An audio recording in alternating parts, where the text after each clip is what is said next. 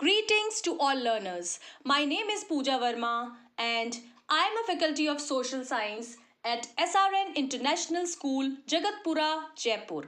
Dear learners, today I am going to take the topic drainage from Chapter 3 NCERT Grade 10th textbook. The topic will enable you all to learn and understand about the concept of drainage in detail. So, let's talk about today's topic. The term drainage describes the river system of an area. Small streams flowing from different directions come together to form the main river, which ultimately drains into a large water body such as a lake or a sea or an ocean. The area drained by a single river system is called a drainage basin. Any elevated area, such as a mountain or an upland, separates two drainage basins. Such an upland is known as a water divide. Now, let's talk about the drainage systems in India. The drainage systems of India are mainly controlled by the broad relief features of the subcontinent. Accordingly, Indian rivers are divided into two major groups. They are the Himalayan rivers and the peninsular rivers. Most of the Himalayan rivers are perennial. It means that they have water throughout the year. These rivers receive water from rain as well as from melted snow from the lofty mountains.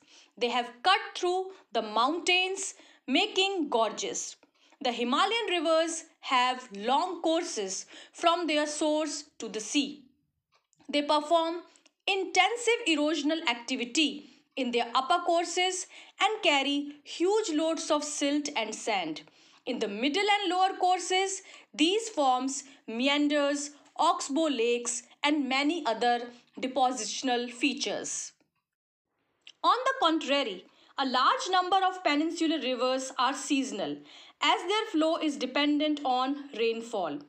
During the dry season, even the large rivers have reduced flow of water in their channels. The peninsular rivers have shorter and shallower courses as compared to their Himalayan counterparts. Most of the rivers of peninsular India originate in the Western Ghats and flow towards the Bay of Bengal. Now let's talk about the Himalayan rivers first of all. The major Himalayan rivers are the Indus, the Ganga and the Brahmaputra. These rivers are long and are joined by many large and important tributaries. A river along with its tributaries may be called as a river system. Now let's talk about the Indus River system.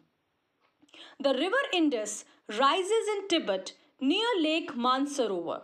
Flowing west, it enters India in the Ladakh district of Jammu and Kashmir.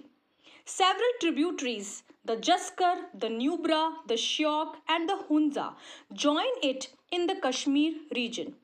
The Satluj, the Beas, the Ravi, the Chenab and the Jhelum join together to enter the Indus near Mithankot in Pakistan.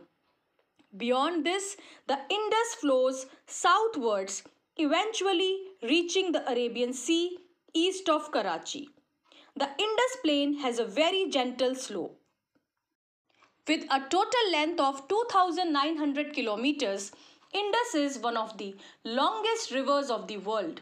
The Indus basin is located in India in the states of Jammu and Kashmir, Himachal Pradesh and Punjab, and rest is in Pakistan. According to the regulations of Indus Water Treaty 1960, India can use only 20% of the total water carried by Indus River system. This water is used for irrigation in Punjab, Haryana and the southern and western parts of Rajasthan. Dear children, that is all about today's topic. We will be continuing with the remaining audio. We'll take Ganga River system and Brahmaputra River system in the next part. Stay blessed. Take care. Thank you all.